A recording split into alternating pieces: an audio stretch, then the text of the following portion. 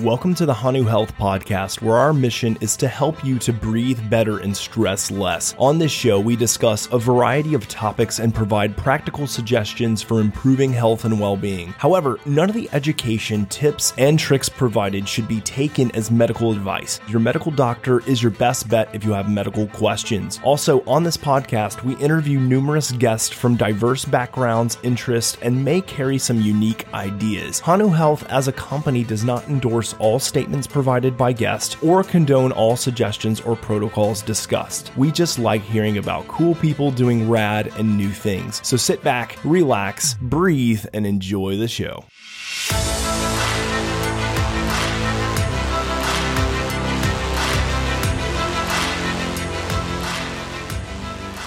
Welcome back to the Hanu Health Podcast. I'm a little lonely today. That's right, it's just me. I'm all by my lonesome. Actually, it's kind of nice because I can operate things on my own time, kind of go at my own pace, say whatever I want to say. You know, it works out in my favor. Now, but seriously, welcome back. This is a solo episode of the Hanu Health Podcast.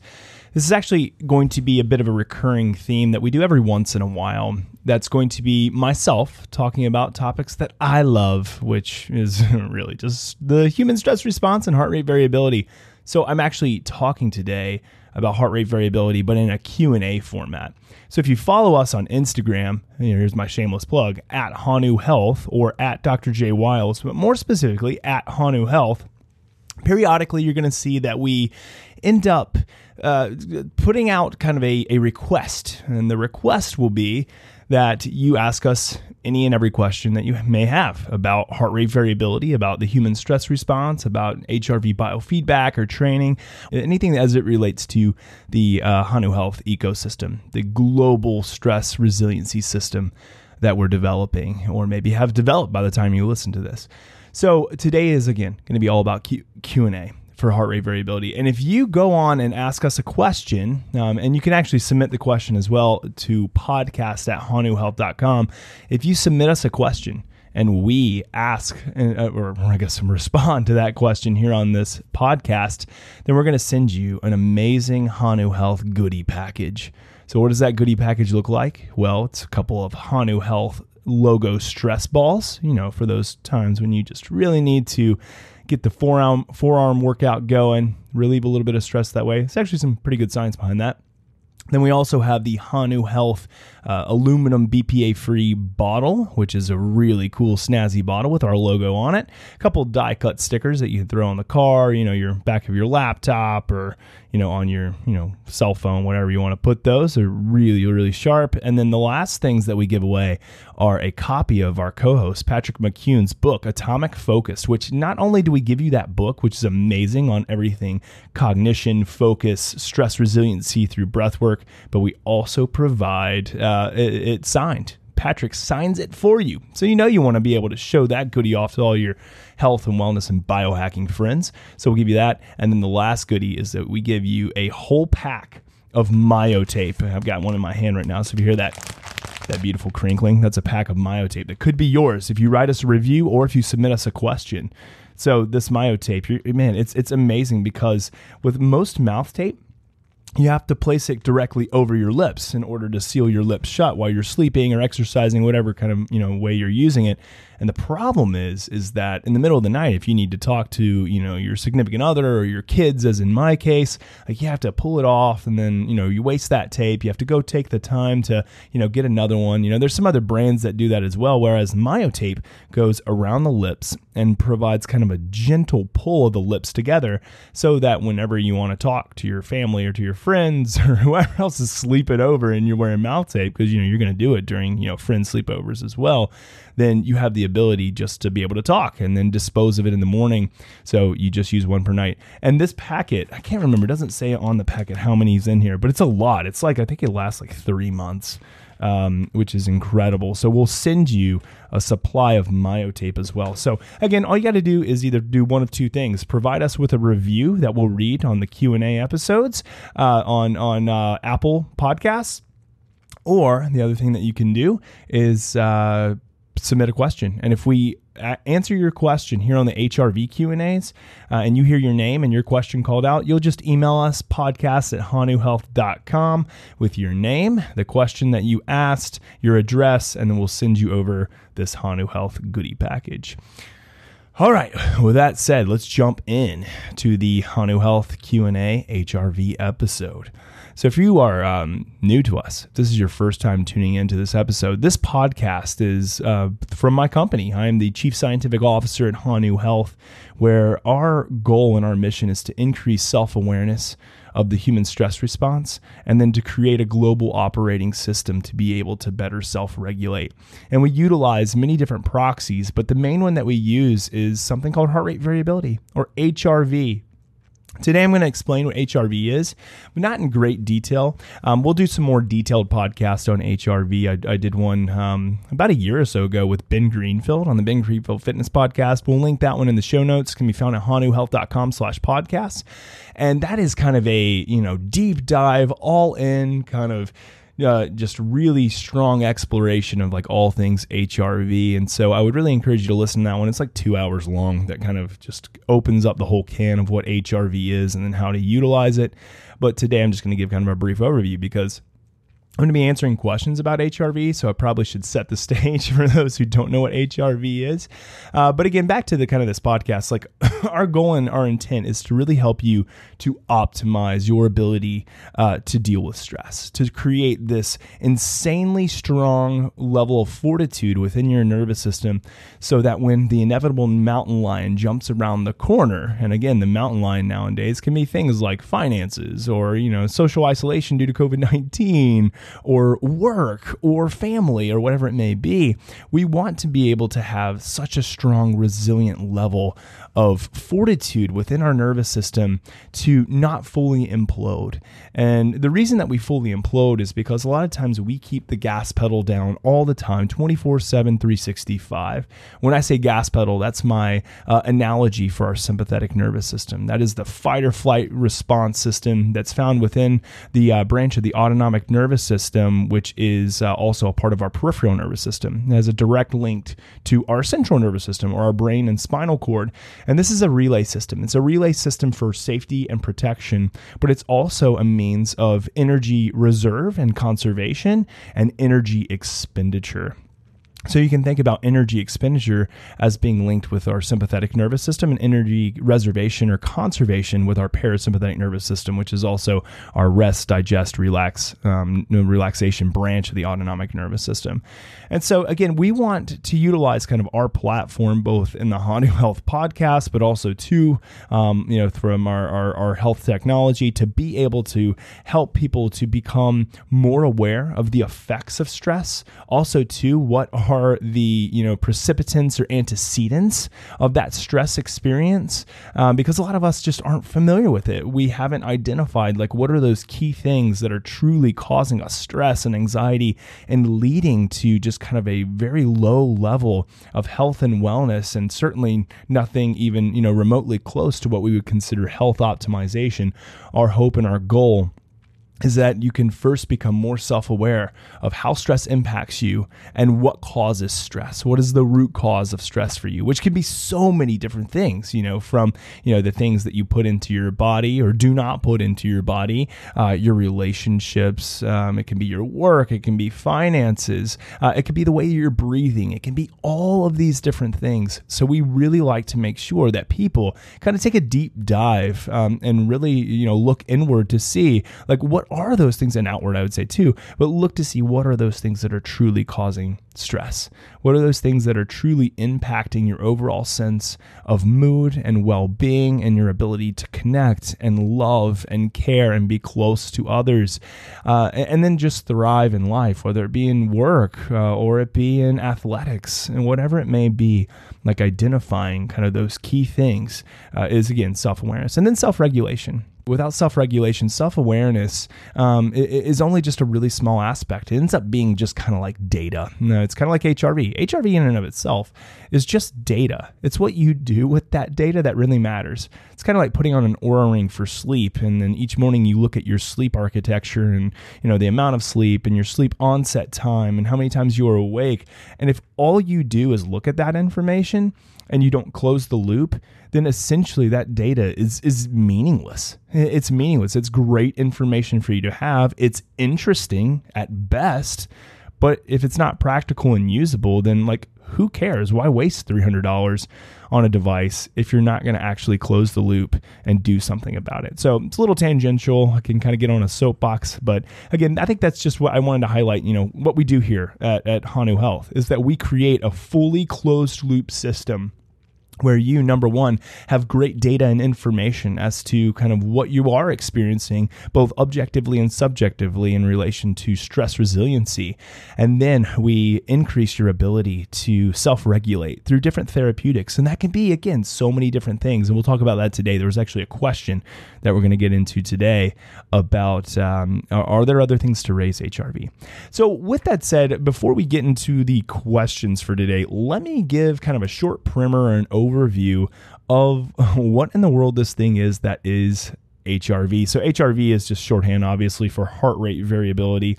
And if you do not know what heart rate variability is, I want to just take just a few minutes. I won't go too deep into this, but again, go to that podcast I did with Ben Greenfield. But I just want to take just a short, few minutes to explain, what heart rate variability is, because there's a lot of misconceptions. A lot of people think that heart rate variability is heart rate, and that's not the case. Heart rate variability is derived from your heart rate. It is a biometric understanding. However, it is not the same thing as heart rate. So HRV and HR, or heart rate, are not the same. Let me just explain it to you really, really simply in ways, in kind of an example that I think everybody can understand. So we all know that we can take our heart rate. We can take that through, different types of wearables, or like a chest strap, or you can just, count. You put your 2 fingers on your carotid artery, and you can count the number of beats that occur within a 10-second time frame, and then times it by 6, because there are obviously 60 seconds in a minute, and therefore you can derive your heart rate. And so a heart rate is just an average. It's an average amount of the beats that occur per minute.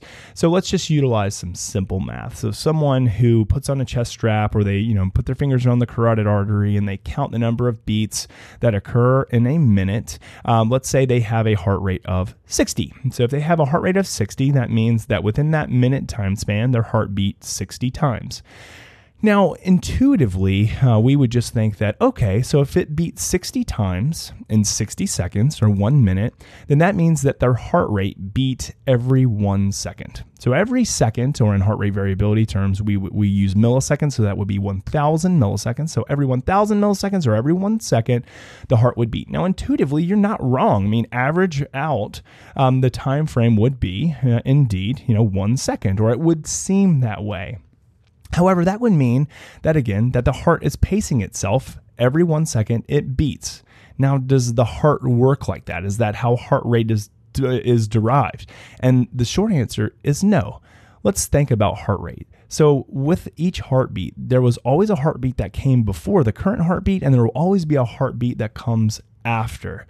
And if we had 1 second in between those, then the level of heart rate variability there, if that was 1 second, every 1 second you had a heartbeat, the amount of variability would be 0. You would have a heart rate variability of 0, because that's what HRV, it's the variability of time that occurs in between successive heartbeats or adjacent heartbeats. So again, if the heartbeat that came before the current heartbeat had a 1 second interval of time in between it, and then your heart beats, and then a second later the other heartbeat came, then that would be 1 second, or again, 0 heart rate variability. That's not how the heart works. Actually, if we saw that, that's quite indicative of someone who is in some serious need of help cardiovascularly because the heart is pacing themselves. Now, you wouldn't typically see someone with a heartbeat or a heart rate of 60 beats per minute, as I'm giving in this example. Again, this is fictitious. You wouldn't see that representative of someone who would have a paced heart like that, but it could happen. And that's kind of like a telltale sign that the heart and cardiovascular respiratory system is pacing itself because of something seriously wrong. Here's another great example as how heart rate variability is derived. So here's one thing to think about. When you inhale, and this is across the respiratory cycle, when you inhale, the heart rate is going to increase. And that's because the foot is actually going to be drawn off what's called the vagal brake. So that's the vagus nerve, the 10th cranial nerve, which is responsible for modulating our relaxation response. When we actually inhale, the gas pedal isn't laid down when we inhale. It's actually the brake is pulled off a little bit. And so the heart rate will increase. And if you think about it this way, what's happening here is that we are receiving a lot of oxygen that should now be delivered throughout all the tissues into the body to be utilized effectively. So we want the heart to pump faster in order to take oxygen both to muscles in the body, but also to obviously the brain. And so because of that, the vagal brake is relinquished when we inhale. Heart rate increases significantly. So you can go from, let's say, a 50 up to a 70 within the span of the inhale. And as you exhale, then that's actually when we place our foot back on the brake, or we press it a little bit harder than what we did when we were inhaling, and the heart rate will significantly slow down. So you may have a heart rate that starts off at 50, then when you inhale, it goes up to 70, and then as you exhale, it goes back down to 50, or maybe even lower than that. And that change across the respiratory cycle is called respiratory sinus arrhythmia, and is actually one of the most significant influencers of heart rate variability. So a lot of people will ask, so does that mean that you can extend your inhalations because that's more of a pressing of the vagal brake, more engagement of the parasympathetic nervous system? And the short answer to that is yes. And guess what? The more and more you train that response, the more and more the brake listens to you, the more and more you can excite or exercise control over that part of the nervous system. So I always tell people that, again, like the lowest hanging fruit and the biggest influencer of changes in the nervous system and heart rate variability is slowing your breathing down and utilizing proper breathing mechanics. What you'll actually find is that when you slow your breathing down, if you just focus on pace, that many people actually will effectively change the mechanics just naturally. It's kind of this organic thing that happens, not all the time, but a lot of the times.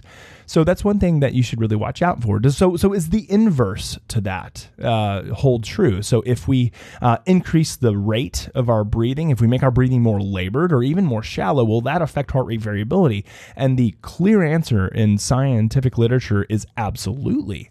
So if you are more rapidly breathing, if you're having more shallowed or labored breathing, then what you'll see is a significant drop in overall heart rate variability, and you'll see an increase in heart rate. Rapid breathing is a direct signal to the brain and the central nervous system from your cardiorespiratory system and autonomic nervous system that you are undergoing a threat, because the body almost perceives it as, oh, you must be running. There must be the mountain lion must be chasing you right now. And that may sound a little bit like hyperbole or exaggerated, but that's actually how things work. I mean, the brain hasn't evolved to understand the signal that much differently. Now, we can cognitively understand that when we're, receiving a scathing email from our boss, or, we have trouble with finances, we cognitively know that the mountain lion, that there's not an actual mountain lion or threat to our survival or life, which it could be, technically, but in the moment it's not, like as if you were, walking around in the mountains and a mountain lion jumped around the corner.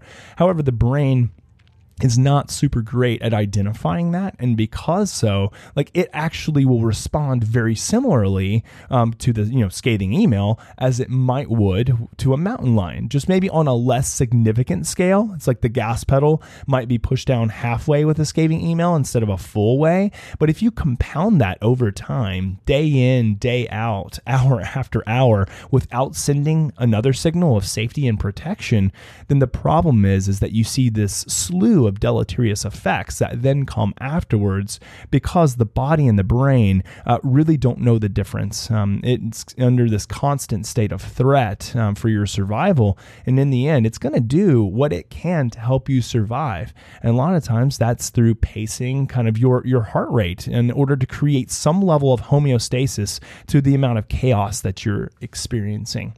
Now, let me clarify too, and hopefully that makes sense. I mean, there's a general rule of thumb that the more that you can raise or modulate your HRV at will, that's more sign of control of your of overall parasympathetic control, but also as well as vagal control. Just because you have parasympathetic control doesn't mean you have vagal tone.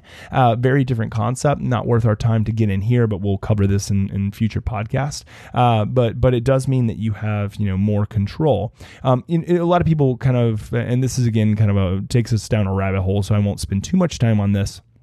But a lot of people believe that a higher baseline HRV is indeed what we're looking for. And there's a little bit of truth in that, but not much. A higher baseline comparative to yourself, not comparative normatively. Like if you look at the research, and I'll answer this question here in just a second, there's not a lot of research to demonstrate a need for normative comparison, at least not yet. I mean, we'll see what happens in the future. Maybe Hanu Health will drive that research, actually. I think we will.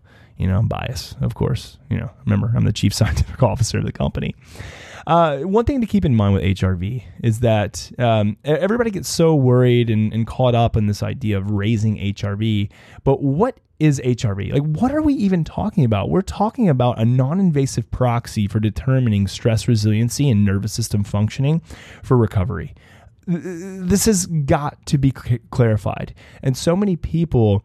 I think that they get caught up in this idea of it being a number, almost kind of like blood pressure, and it becomes gamified, which isn't bad necessarily, but it can be if you're missing the point.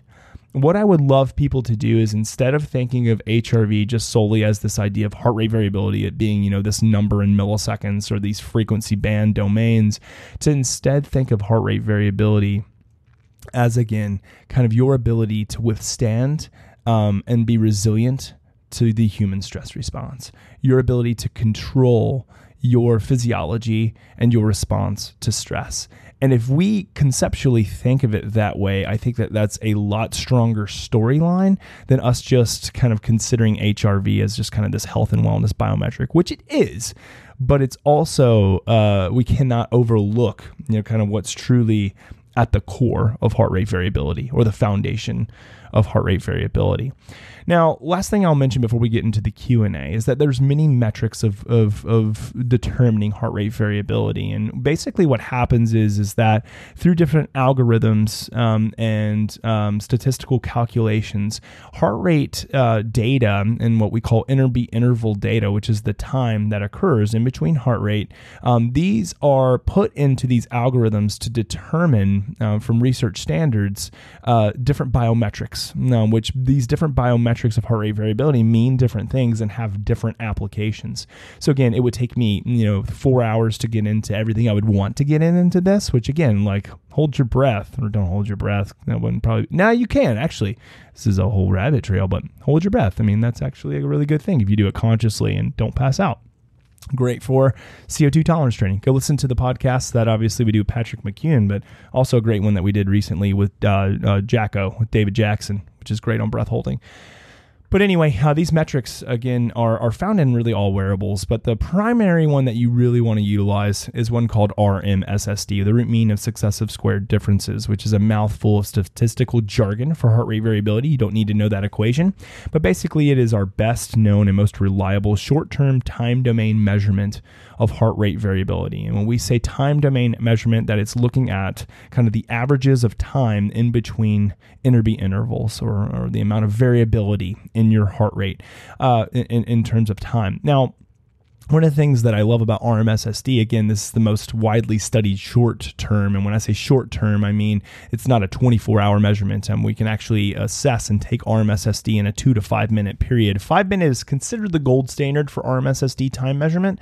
However, we do have research to indicate that 2 minutes will suffice. And my friend Marco Altini has actually done some really interesting research that's looking at even more short term, like ultra short term, like 30 seconds to a minute, which indeed there's some promise to indicate that we can deduce or actually kind of extrapolate that data to be more broad than we once believed. So we might even be getting down to like 30-second measurements as an accurate level of detection of HRV. So anyway, I like to use RMSSD. I also use a lot of bands within the frequency band domains, like LF or low frequency, and then high frequency. Again, it's going to take a little bit too much time to get into those, so I'm going to hold off for future podcasts. Again, go check out my podcast with Ben Greenfield, which I think is the third time I mentioned it. Go check it out, and you'll hear a little bit more about it. So with that kind of basic knowledge of heart rate variability in play, or again, kind of the biometric, the non-invasive biometric of assessing nervous system resiliency, let's talk about kind of some questions that we got. So some Q&A questions. So let's go ahead now and jump into those.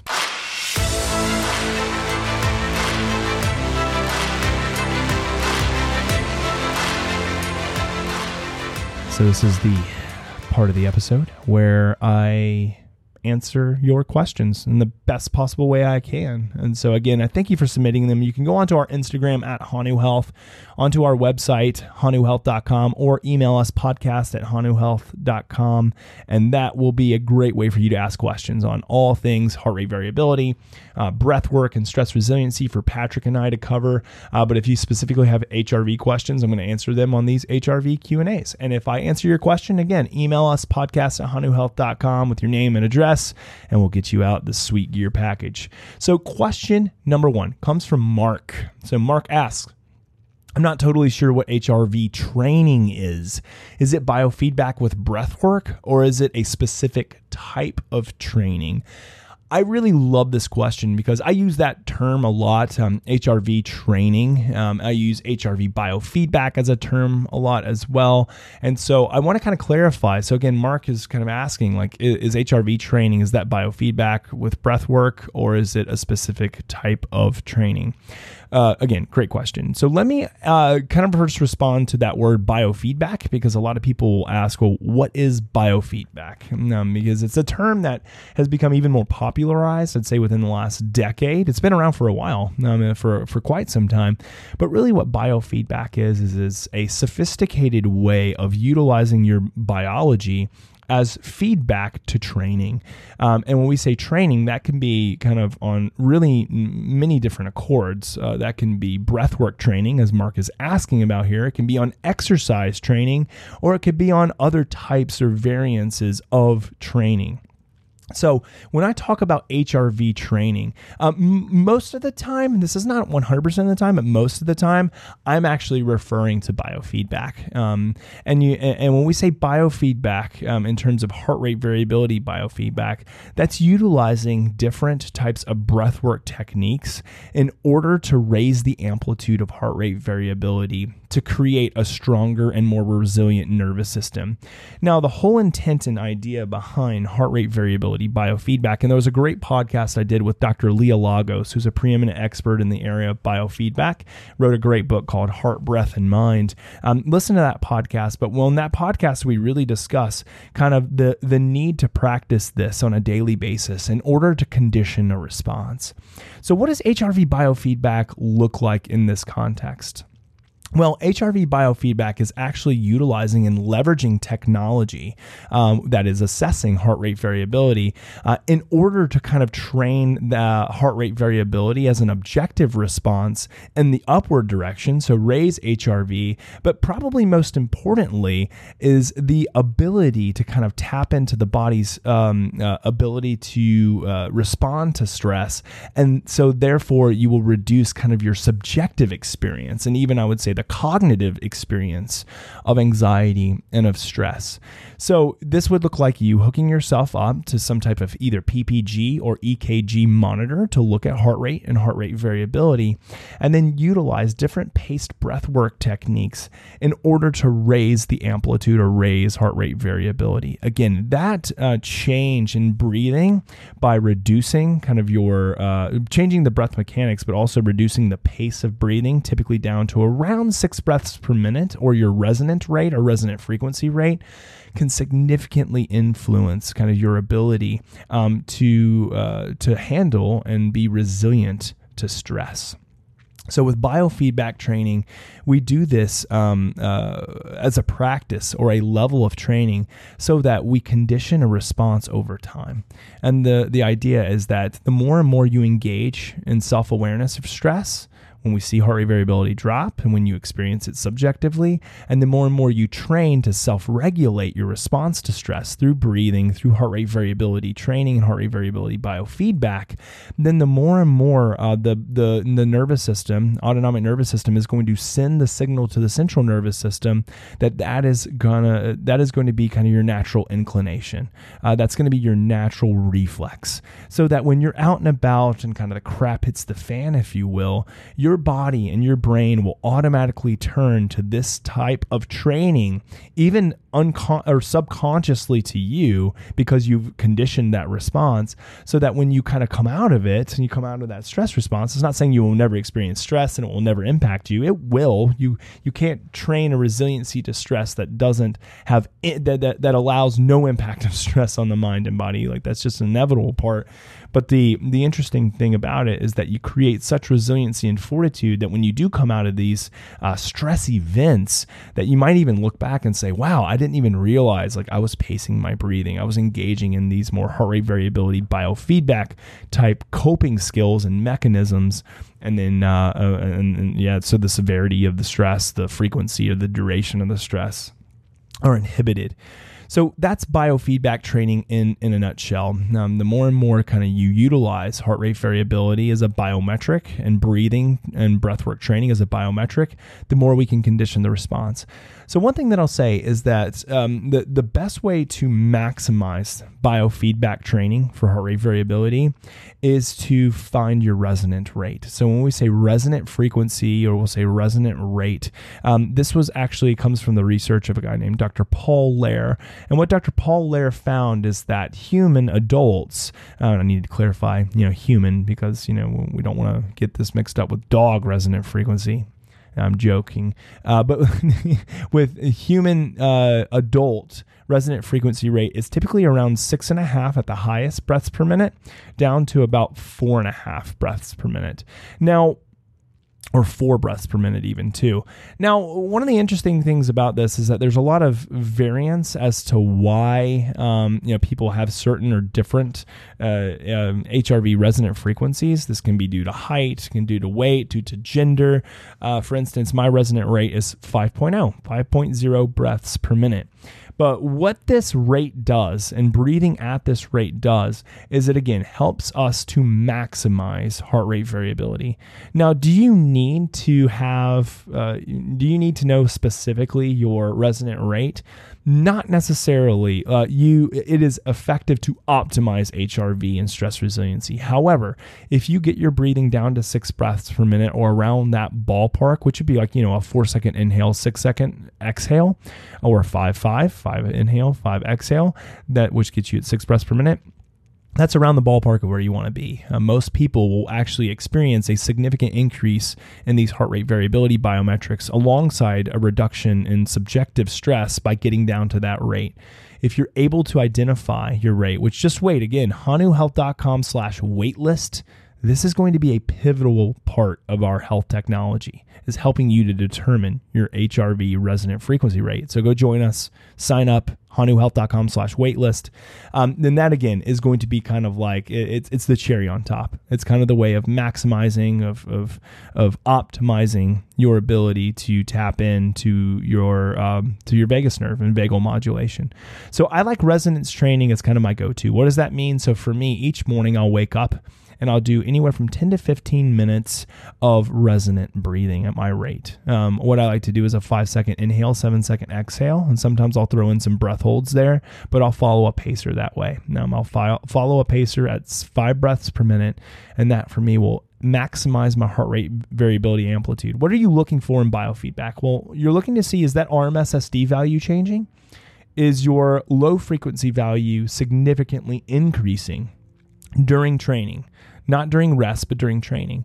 We actually know that at the 0.1 hertz area, we call that kind of the resonant rate or the meditator's peak. If you're able to move your breathing rate to align with 0.1 hertz, then that 0.1 hertz is going to actually resonate through the body. It's going to resonate through the brain, which is actually very consistent. 0.1 hertz would be right there at the alpha brainwave state, at the flow state.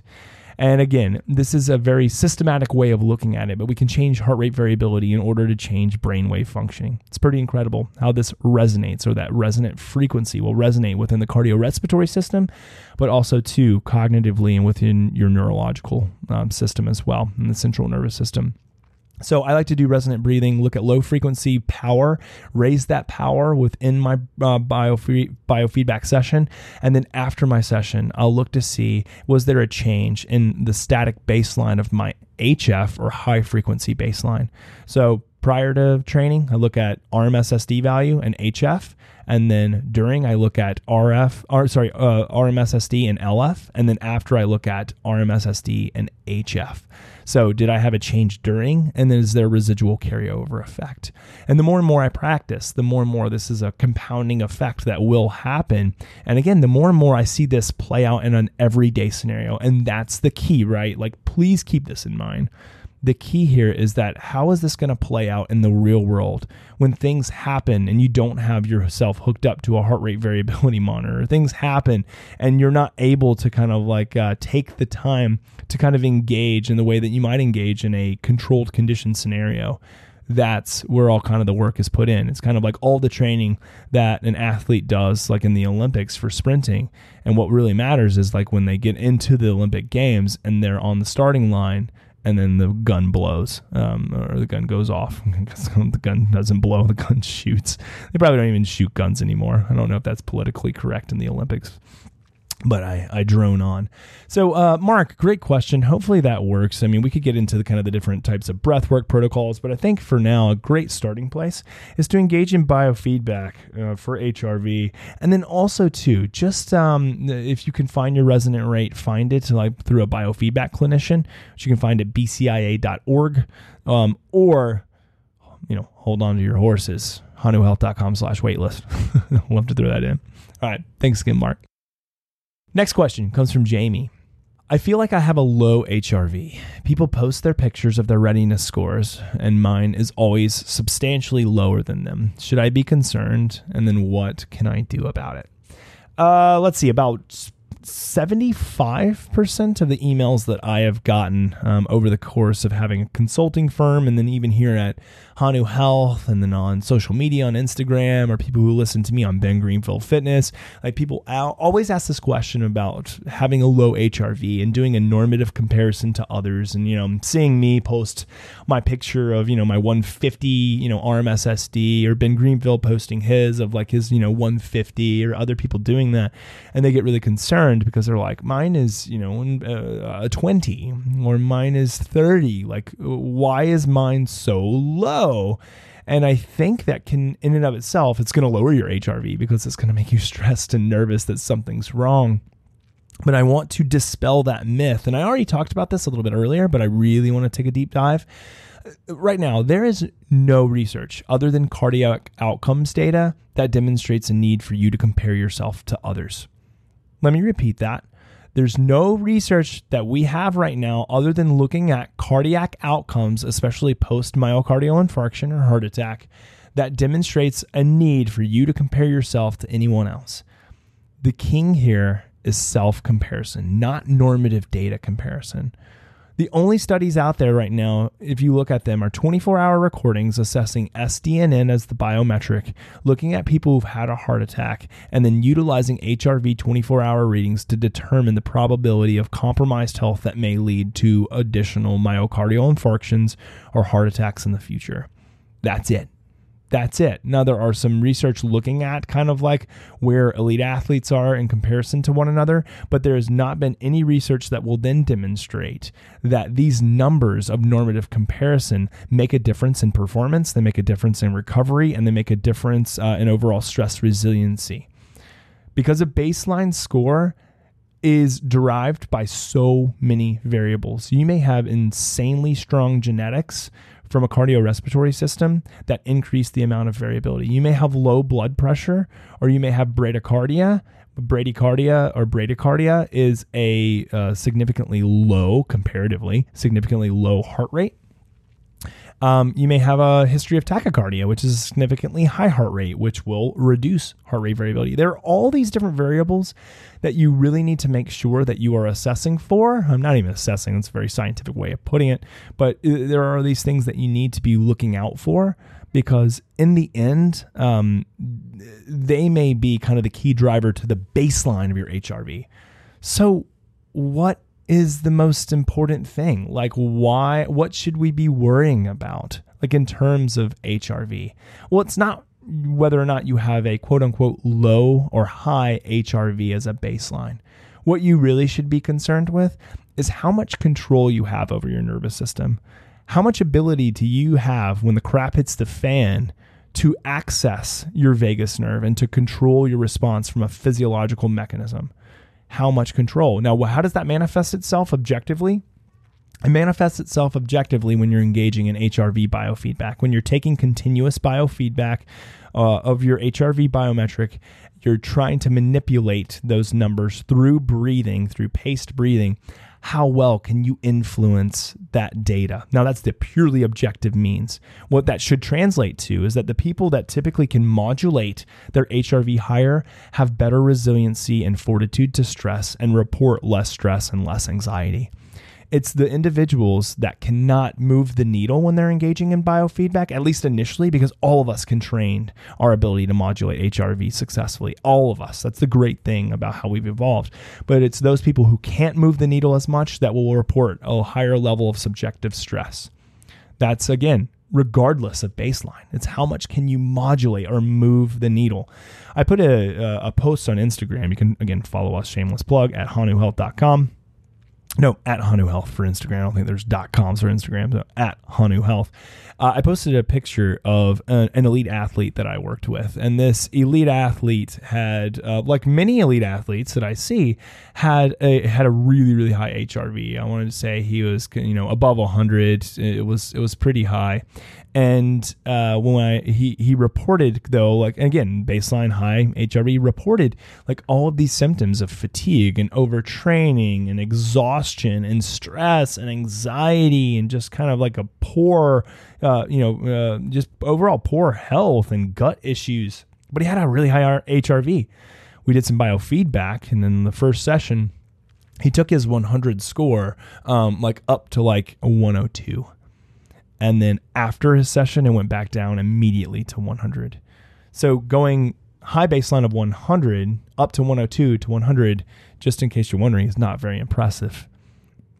Then I posted a side picture of another. This is a diagram that I put of another guy who was quote unquote normal, not an elite athlete, just kind of an everyday guy who had a lot of strong resiliency to stress, tons of energy, like was very just happy in life, but had what many people, if they looked at their data, might consider themselves as a quote unquote, and I'm going to use quote unquote 1,000 times here, a low HRV. It was 20 milliseconds RMSSD value, which a lot of people, again, if you're trying to compare yourself to elite athletes from a normative baseline comparison, and you're saying, I have a 20, they have, a 150, like there must be a problem with me. Well, listen to what this individual that could do with a baseline of 20.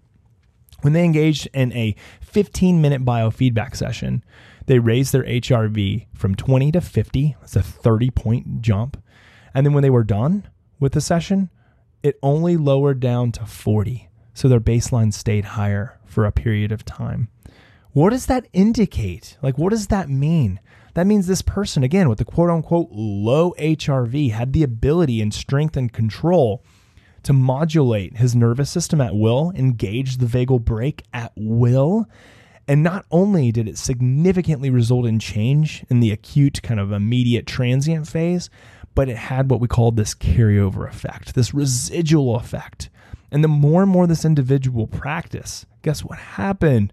The more and more he had the ability to raise the amplitude of his HRV. Started going from a baseline of 20 up to 60, and then back down to 50 or 40. And then what happened over time?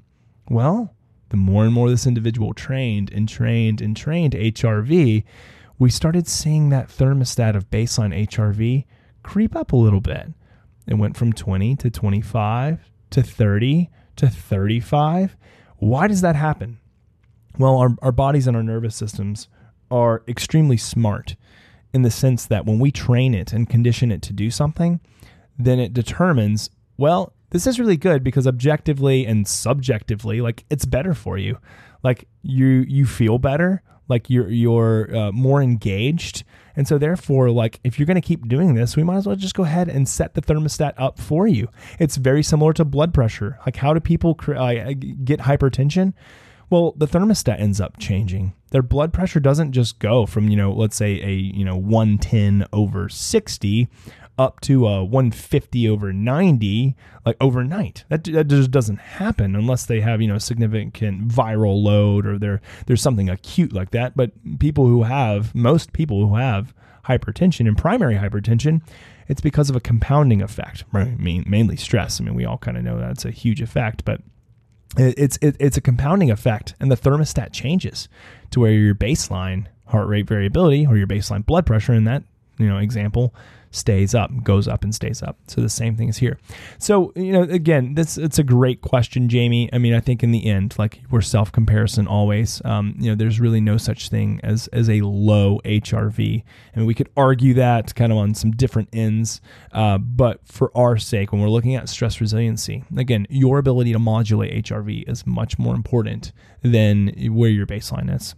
So keep that in mind. But you can change your thermostat by practicing and compounding that effect, even if it's starting at, let's say, just a couple minutes a day and working yourself up to 10, 15 minutes.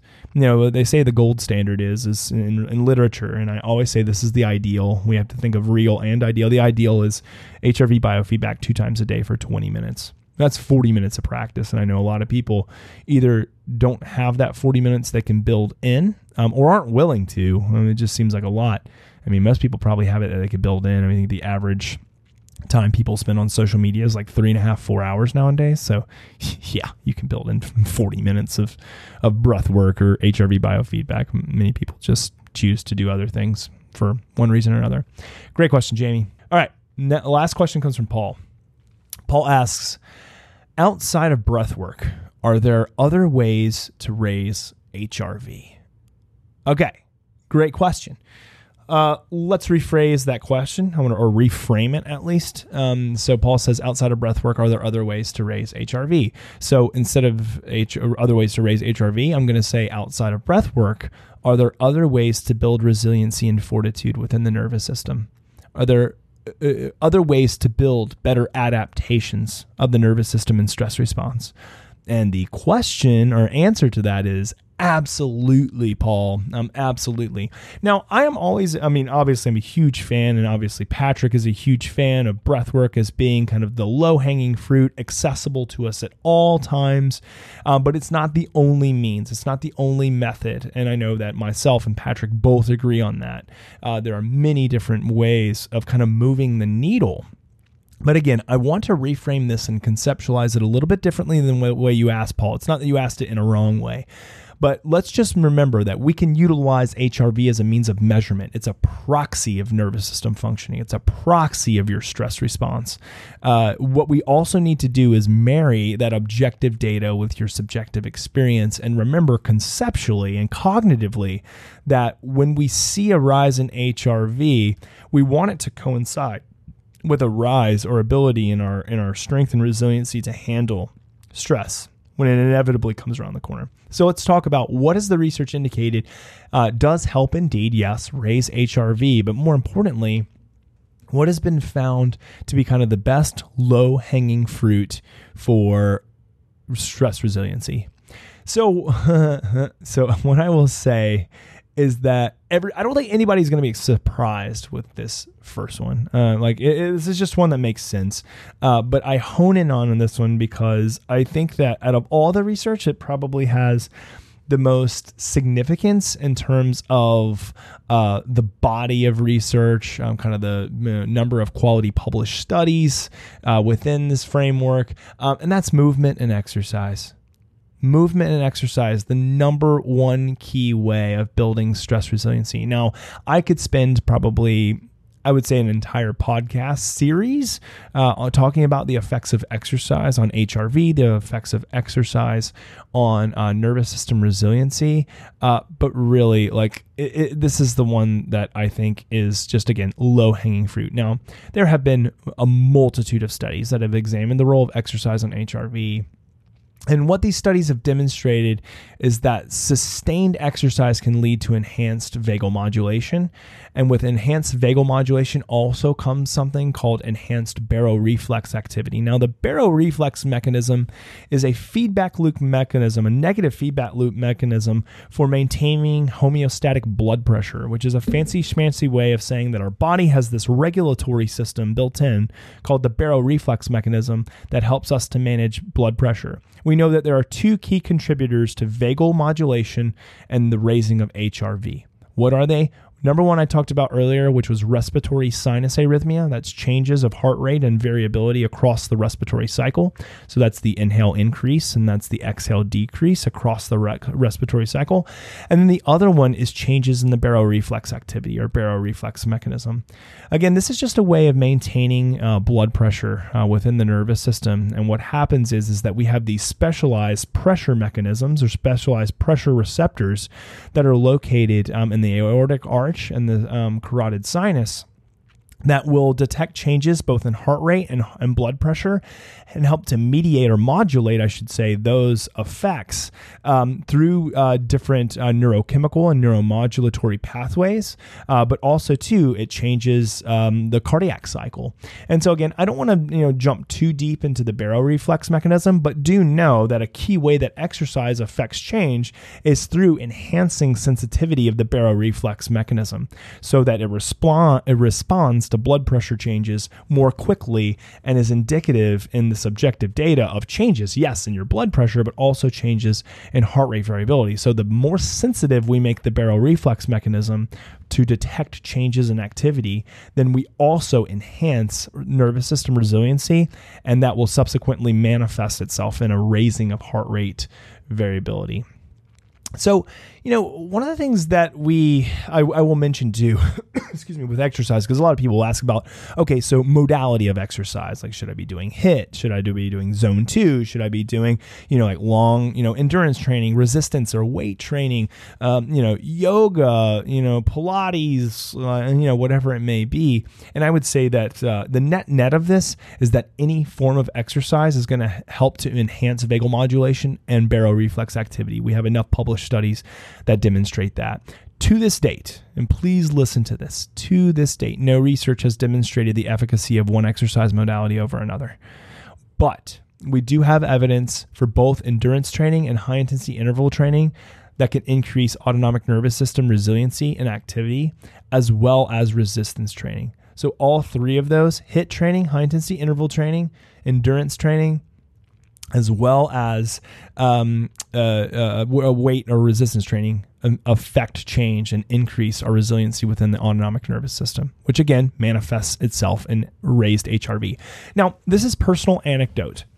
I have found that the single-handed greatest way of me increasing HRV from an exercise perspective has been Zone 2 training. If you're not familiar with Zone 2 training, you can listen to the podcast that Peter Attia did with Inigo San Milan, which demonstrates kind of scientifically how if we engage in more moderate level exercise or a low heart rate, what we call Zone 2 heart rate exercise, that this can help us not move over into more of a anaerobic state, but keeps us in more of an aerobic state for the utilization of oxygen, which is better for mitochondrial repair and reduction of inflammation, which can also help to increase our ability to deliver blood-rich and oxygen-rich, I should say, blood throughout the nervous system and throughout the central nervous system, and more particularly to the brain. So for me, I've been engaging in Zone 2 training now for, I guess we're getting on close to a year after hearing that podcast with Inigo San Milan. And I have seen I'm talking about significant movement in HRV. And it has been an absolute kind of mind-blowing experience for me, just because I am someone who does a lot for HRV, but I've found Zone 2 to be quite effective. I've always done HIIT training. I've always done resistance training for as long as really I've been in the health and wellness scene, and was doing my doctoral work in psychology and psychophysiology. And for me, again, those have been quite effective, but I kind of just got the icing on the cake with Zone 2 training. Now, again, I will say that there's limited research saying that this is confounded, or this is kind of the way to do it. I think that the research is conclusive that any type of exercise and movement, especially consistent exercise and movement, is quite effective in increasing nervous system resiliency. I've just personally found Zone 2 to be effective. Okay, next one. Goes without saying, but again, I need to really hone in on it. Sleep. There are many studies that have been published in blue ribbon journals that have indicated that if you are getting the appropriate amount of sleep and more importantly, good quality sleep, especially without adjuvants, a lot of pharmacology that influences sleep rhythm and sleep cycles and circadian, that you will see an enhancement in heart rate variability. Well, think about it. Sleep is one of our primary means for recovery, and we know that HRV is a determinant of recovery of the nervous system. So when we overtrain with exercise or overreach with exercise, and our nervous system doesn't have enough time to recover in between, it will manifest in a lower HRV because our nervous system is not nearly as primed and has not been fully recovered. Well, sleep is one of the primary means of recovery. It's one of the primary means of energy reserve and conservation. When we sleep, the bulk majority of the share of time is influenced by parasympathetic activity. Now, when we're engaged in REM sleep or dream sleep, actually we see an enhancement of sympathetic activity, or it looks kind of like a lowering of HRV and an increased heart rate. But again, very much needed for overall health and well-being to have REM sleep. However, during deep sleep and even light sleep, we see more parasympathetic activity than anything. Now, if we have a nervous system that is super overtrained, not recovered, not resilient, and a lot of stress load, anxiety, depression, mental health related issues, that can manifest in a low HRV, and we can see that at night. And if that impairs sleep, especially if you have a sleep disorder, like a sleep-wake disorder, insomnia, so forth, we see that these people have significantly lower levels of HRV and higher levels of subjective stress. So I don't want to hone in too much on this one, but appropriate sleep, making sure that the setting is conducive for health, both lighting, mood, making sure that it's cleanly, everything that Molly McLaughlin talked about, in the episode we did on sleep. All of these things are extremely important and should not be overlooked. All right, the next one would be a low inflammatory diet. Now, I talked already about kind of increasing oxygenation throughout the body, and we can do that through breath work. We can do that through exercise. We also can do that through lowering of inflammation. If the epithelial walls of our cells are inflamed because we're eating a diet that's high in omega-6 fats, high in linoleic acid, high in sugars, what we see is that the vasoconstriction of our blood vessels can significantly reduce heart rate variability and can significantly enhance our stress experience. And the reason being is because if we're not having that enhanced vasodilation response, then one of the problems is that we're not going to get good blood flow and good blood regulation and good delivery of oxygenation to all tissues, including the heart, including the lungs, and including the brain. So it is imperative, it is absolutely imperative that we're eating a low inflammatory diet that's a removal of many of the processed foods, rancid, nasty, inflammatory omega-6 fats, and then one that is really high in anti-inflammatory properties, high in omega-3s, high in things like polyphenols, high in our nitric oxide. I mean, that's a great podcast that I did with Dr. Nathan Bryan, preeminent expert in nitric oxide. And again, I think that one of the things that I've noticed too, personally, and again, this is just anecdotal, we're looking at getting some research in this area.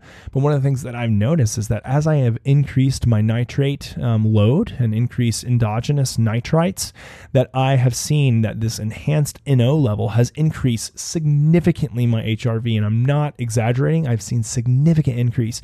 So a low inflammatory diet or an anti-inflammatory diet is extremely important.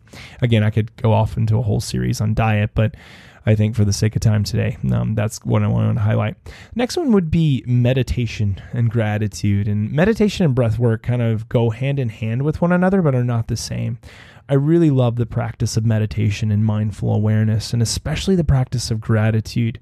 It is something to not be overlooked, and there's so much compelling published research in the area of mindfulness, of meditation, of gratitude practice, whether it's as simple as gratitude journaling or reaching out to somebody a week just to share your thankfulness and gratefulness for them. That love and connection that we experience through the meditation and gratitude practice will significantly increase our resiliency to stress, because it is those types of experiences and relationships that we can form through meditation and gratitude that will be kind of our go-tos instead of anger and heightened emotional experience. So I love meditation and gratitude. Next one would be experiencing a quality environment. So those and what we surround ourselves with can significantly enhance HRV, and more so, that's just the manifestation, increase our resiliency to stress.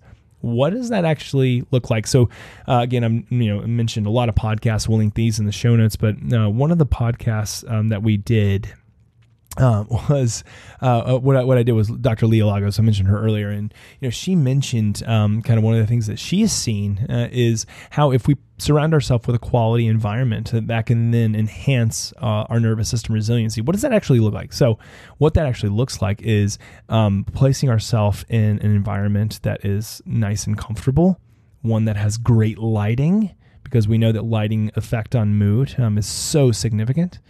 We also know, too, that one that it smells good, maybe some essential oils, maybe some candles. One that is also free of clutter. I have a bad habit of this. I have a lot of stuff for, podcasting and for video recording, whatever it may be. And so sometimes my office gets cluttered, and I notice that when my office is cluttered, my HRV is lower, and I also feel a lot just more stressed, more anxious. So making sure that you establish a good quality of life environment, both in your office, at work, or, in your car, or because we spend a lot of time in our car, at home, especially within your room or your living room or your kitchen. That is a really important one. The last one would be quality relationships. And I say this one for last because I think it's probably arguably the most important one. Those who you surround yourself with. And COVID-19, unfortunately, has made this a little bit more difficult because we've been around an environment that is leads to social isolation. And social isolation leads to less resiliency of the nervous system. Love, affection, closeness to those that we are close to or that we love the ones we love, is arguably the strongest way to build the most resiliency. And I've noticed, especially when I'm doing breath work and meditation and gratitude practices, that when I just bring the visual of those I love, or maybe I recollect a experience that I had with one, like with, snuggling with my boys, or, kind of being in the room and talking with my wife, or those experiences that I just really enjoy and cherish, that I will see that aside from me engaging in any other practice, me just thinking about those things can truly affect my overall mood, and my HRV will rise.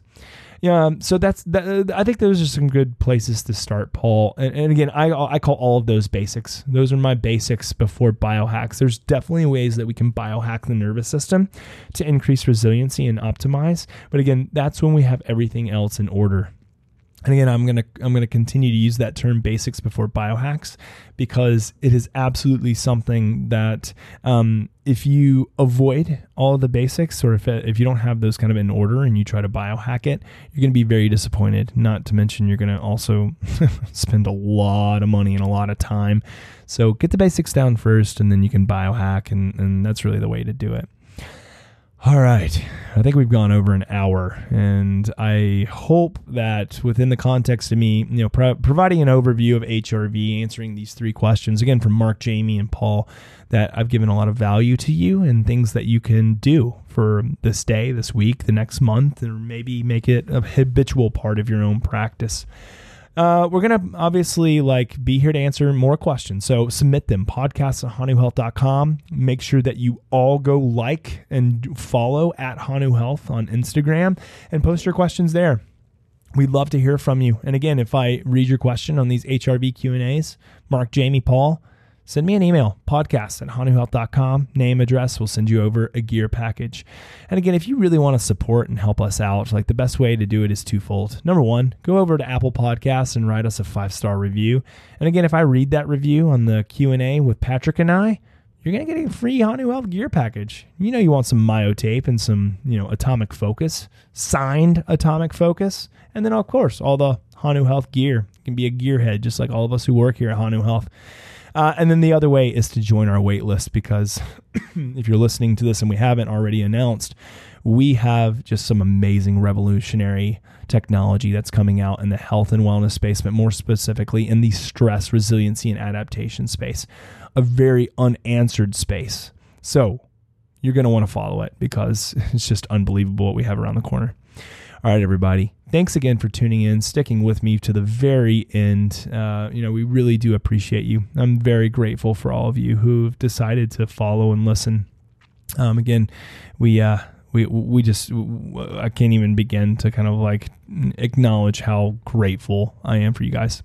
All right, everybody. I hope that you have a wonderful week. We'll be back more with these Q&A episodes. Hope that you enjoy them. Let us know. Let us know in the comment section on Instagram, because you've followed us at Hanu Health. And until then, hope you guys are really working to increase your self-awareness to stress, really increasing your self-regulation to stress, and just living the best possible life that you can with the best people around you, those that you love and you cherish, and those who you feel affection from. All right, everybody, take care. See you next week. Thanks for listening to the Hanu Health Podcast. We hope you enjoyed the show. This podcast would not happen without listeners and supporters like you, and the best way to support us and the show is to head on over to iTunes and provide us with a 5-star review. This helps us reach others and spread the good word of breathing and stress resiliency. If we read your 5-star review on air, please reach out to podcast@hanuhealth.com with your name and mailing address, and we will send you some sweet Hanu gear. Until next time, breathe better and stress less.